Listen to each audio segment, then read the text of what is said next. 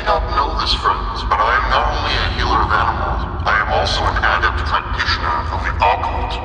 Through the recitation of a black spell in an ancient grimoire found in the back parking lot of a sizzler, in combination with the bad masking of a Captain Centennial album and the visual blasphemy of a Super 8 Gene Simmons Roseanne Barr sex tape, I was able to open a schism to hell.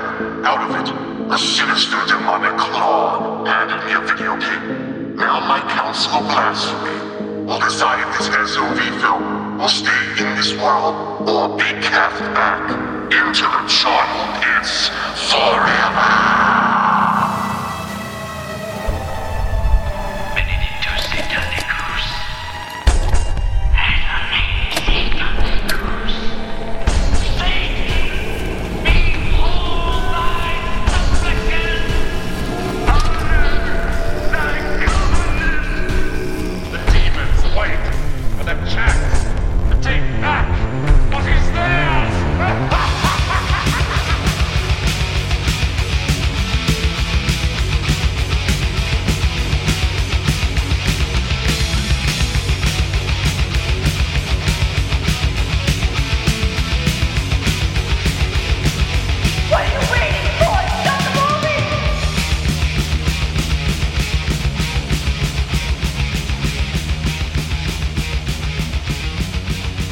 Welcome, friends, to Straight to Hell Home Video. Today I'm joined by Stephanie, Jessup, and the Gran Jonaldi, and we will be talking about a shot-on-video film called Goblin, released in 1993 and directed by Todd Sheets. So, there are some critical aspects, I think, to every Todd Sheets movie, and they include pawing at various organ meats, MIDI thrash metal track, acting from guys who feel uncomfortable outside a cut-off mortician tee, and the fundamentals are also Fulci gore worship, meandering plotline. The body is a hollow shell anatomically in which all organs exist. In all places. There's no omentum or fascia, which is a scientific term for the things that keep those organs in place. Mm-hmm. Steph, how many chicken cutlets can you fit up in your vagina? Chicken skins also. And this is critical. Every Todd Sheets early film has something that I call the third act zombie lever, which after he cranks it, zombies come out and they kill everybody involved. The general plot of this film is that a group of friends open a well that was sealed, unleashing a supernatural goblin. Do we see that? Well, I mean, they went into a basement Right. and they found the suitcase. I don't remember a well. I don't remember a well. They talk about having done it in one of the many exposition they talk dumps. about it. Mm-hmm. They talk about it. And he was summoned by the previous owner of the house because he wanted his crops to grow, because as we know, spells with crop growing are always next to spells about summoning a goblin. And goblin is loosely, right. You know, okay. No, hold on. Can we just what is the definition of a goblin to you? Because goblin, to me, there's not a goblin in this movie at all. Well, that's what I'm saying. This is not a goblin. He's fucking dead, fat meatloaf wearing a tattered sheet. This is Merriam Dictionary defines goblin. In fairy tales, goblins are mischievous, magical creatures, while fairies and gnomes are often portrayed as kind. Goblins are usually malicious troublemakers. In the 1500s, a goblin was defined as a mischievous and ugly fairy or a devil. Since then, some fictional goblins have been slightly less menacing than the original definition suggests, but these mean little creatures are almost never the heroes of stories. In the Harry Potter books, dangerous goblins control the wizard banks. Jews. I wanted to point out that the goblin does look a lot like Jonathan Davies from Korn meets Oscar the Grouch. You're not with it. And so a couple of factoids. One, this was Todd Sheets' least favorite film, retrospectively. How many did he make? Quite a few. So this wasn't his first. No, but he's still making movies. Are they of this quality? I can only hope so. Still making movies. Right. Two, he had lost the spark to want to do the violent, gory scenes. So if you'll notice, his friends actually did all the gore scenes, which is why I didn't notice that. A normal guy's arms coming out and not the goblins. Right. Well, carefully. To me, I couldn't tell the difference between like what was their friends and what was like professional actors. Yeah, it was hard. Fun fact. No, stuff it was hard. I also didn't get the Lucio Fulci connection until somebody said it in the movie that they appreciate Lucio Fulci's They also gore. threw Romero out there, in case you didn't catch that. Now, his corpse. They just threw it out there. Actually, his friends made up the majority of the cast. I don't know if you guys kidding. know that. No kidding. You don't say. Yeah. You mean the guy that was like the overweight dude that had long hair that kept like throwing his hair behind his hair, but he was also the Goblin. So he was the Goblin dude. And then I'll open up the floor to you guys, but there are a couple of things that I wanted to touch base on. Oh yeah, let's do it. Let's touch base. Can we touch base on why every time a woman screams they have to grab their hair? Every time. I'm so scared. Grab my hair. Are women afraid like their hair's gonna fall out if they don't grab it? Like I don't have enough hair to grab, so for me it's difficult. I want to know why in the scene where the two women won't let the dudes in and they find the key under the mat and they open the door that there weren't bitches being hit for not letting them in. Not letting them into the dudes in. Now, Steph, when you get scared, do your hair follicles go like, whoa, no? And then they, for a second, they lose grip of the hair. I have to hold them on my head. Steph, when you read a book and you open it to a random page, do you know the instant backstory of everything that happened in that book? When you go in the bathroom and you tell me you have to shave, do you just scare your pubes so bad that all the vagina hair falls out? Yeah, that means so much easier than actually putting a razor, Steph, you know. As a woman, at random times, do you feel the need to just go into the bathroom and change out of your mini skirt and put shorts on? Right. And put a fancy belt. Yeah. You gotta have that belt. Maybe she wanted to look good. All right, so a couple of points I think are Steph, critical. as a woman, I have a lot of questions. About as a woman. All right, so 1, shaking a saw makes it work. 2, we have a soundtrack by Enochian Key, which is, I think, Todd Sheets. I'm not 100% sure, but I'm guessing. Oh, it probably is. It's Todd Sheets. The soundtrack sounds like you saw a woman like nursing a baby, and you took the baby away from the mom, and you gave the baby a guitar, and you were like, "You're gonna write a 9 Inch Nails song, or I'm gonna blow your mom's brains out." And the baby was like, "Okay," and they just started strumming the guitar with his little baby hand flapping it. The line sounds like you're reading from the next Stephen King novel to me. Oh yeah. Lucio Fulci. Oh, this is a Jesse reference. I have here Gumgy Foley artistry because that's the majority of the sound effect. Don't read that. That's the Libro Muerto. That's right. It's like a shitty evil. Is that the Book of the Dead? It's like a shitty. And lastly, I think this line is very inspired. Get your fucking ass out here. I'm gonna die. Yeah. This movie's like No Frills Evil Dead. Yeah. I thought No Frills Evil Dead was Evil Dead, but it turns out that No Frills Evil Dead I thought this entire movie was just an infomercial for raw cutlet meat. No, I didn't even think. I think they had like a $2 budget for like cold cuts, and they ran out, so then they just started soaking their socks in like Pepto-Bismol. Also, wait. Okay, here's my issue.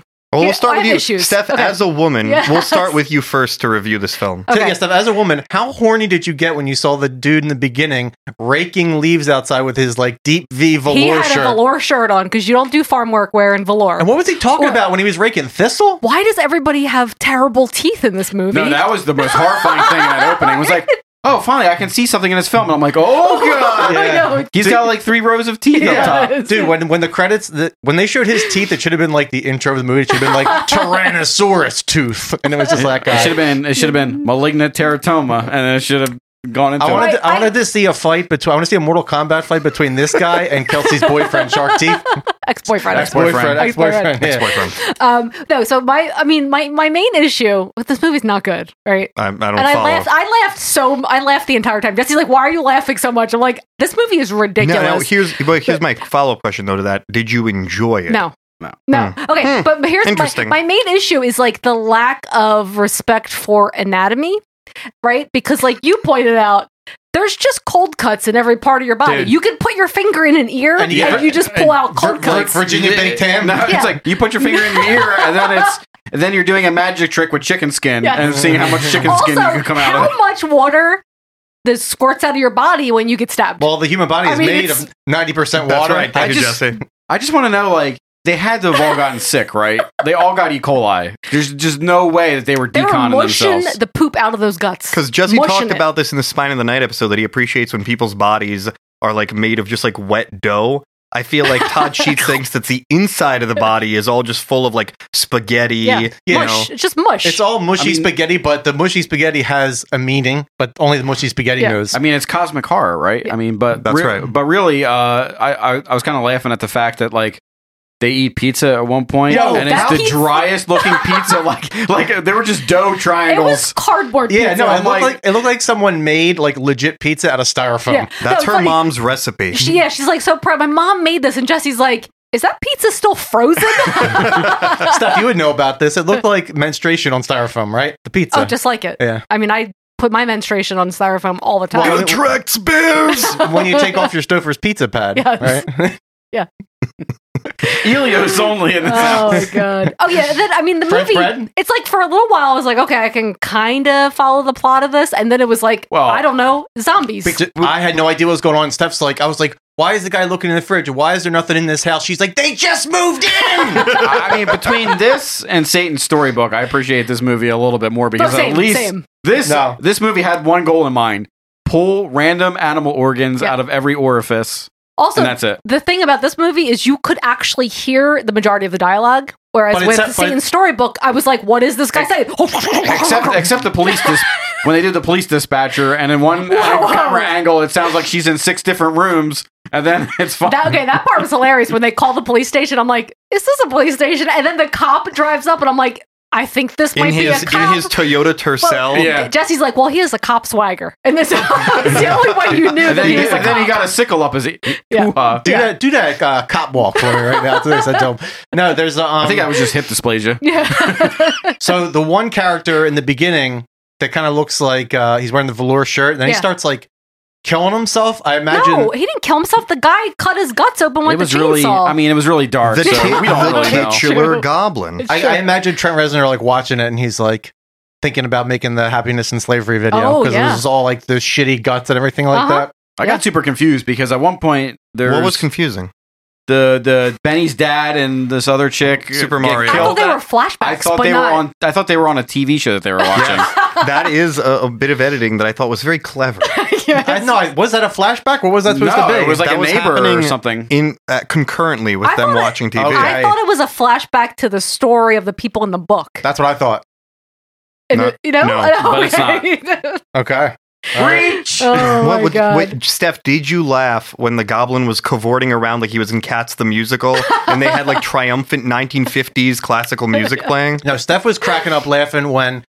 So they introduced you to like the. I thought it was current day dudes, but apparently the stories were happening at the same time. But anyway, there's a dude who kind of looks like Peter Steele if he was in a boy band. He's got like blonde He's like hair. the main guy with the blonde bangs. And then his friend, Steph was like, oh my God, that guy's, top of his arms are so hairy. I'm like, that's not hair, that's tattoos. But you couldn't tell because of the shadows, you know? That was when Steph was started dying laughing for like an hour. No, and then I was like, Jess, what do those tattoos look like now? Splotches, because they were the shittiest. No, and then when the one part when the caveman guy comes out for the first time, he's supposed to be a goblin. He looks like a caveman. Steph's like, you could learn a thing or two watching this movie about filmmaking, but she said it like in the most shadiest way possible. Do you remember when their friend walks up the ladder backwards Yes. and then gets her vagine slashed Yeah, and all of her and- body organs come out of the vagine? She manages, well, first of all, she manages to not fall down the ladder when she's getting her vagina sliced open. Yeah. And still also, alive. the Yes. goblin puts his entire arm up there to Yeah. like the shoulder and is just pulling Oh, out chicken cutlets. That's the Kelly Bundy, like Yes. the burnt Kelly Bundy. Yeah. That's right. Mm-hmm. Yeah. Mm-hmm. So many. You know, She's the this, no again, frills. Kelly. It's my that's my problem with anatomy. Gotcha. You know. Gotcha. And I think when this movie was over, Steph looked at me and Steph's like, Ben better do a good job with this one. And I was like, what? And I was So, like, what does that mean? I get that it's his friends and stuff like that, but like, can a guy not see a little bit of titty in any of these fucking movies? That's what he says. What Jesse said. I said that when we were 20 minutes in, I was like, Steph, there ain't been no boobs yet. I thought like the whole point of SOV is like, oh my god, we're gonna go so much deeper than regular films. No. I feel like we haven't seen any boobs yet in these two movies, yeah, right? No boobs. To create an interval with a little bit of context, and I didn't get to do this in the first episode, the thing about SOV and what made it such an interesting phenomenon is at the time the quality. It was right? it was during the height. I don't like your tones.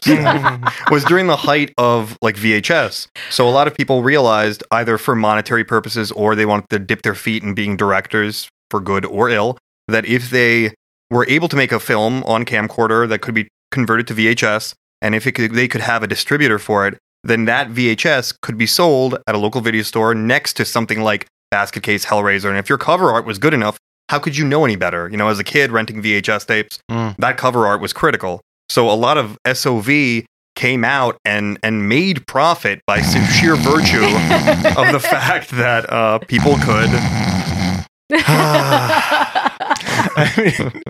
Ben, I appreciate your love of it. Let's go back to like why is it called Goblin? Because there's a perfect part when they're doing like the trying to be like Evil Dead, and she's like reading from the book or whatever, and they're like Goblin Man, do whatever a Goblin Man can, or whatever the fuck the little thing they recite is, and then what the fuck happens when the 30 people open up the same door and go through the same room 20 times. Oh my god, wait, what was the best part where you like when they open the door and they don't go downstairs but they're suddenly in the basement? That's what I wanted to say, because they're clearly in like a second story room, and they go through this like, it looks like a closet, but then they edit it and they're in a basement with stone because walls. The house, it was sort of, I think it inspired the people who wrote House of Leaves, because see, the house is unknowable. I love the one neighbor they go to, and as soon as they get in there, they're like, oh my god, there's somebody out there trying to kill us. It's like, you opened the creature in the well, didn't you? That farmer, we told him he shouldn't be playing with things. And then she dies, and then she opens the door at one point, an arm reaches out, grabs her. I thought I saw that, but then she's back. She's fine.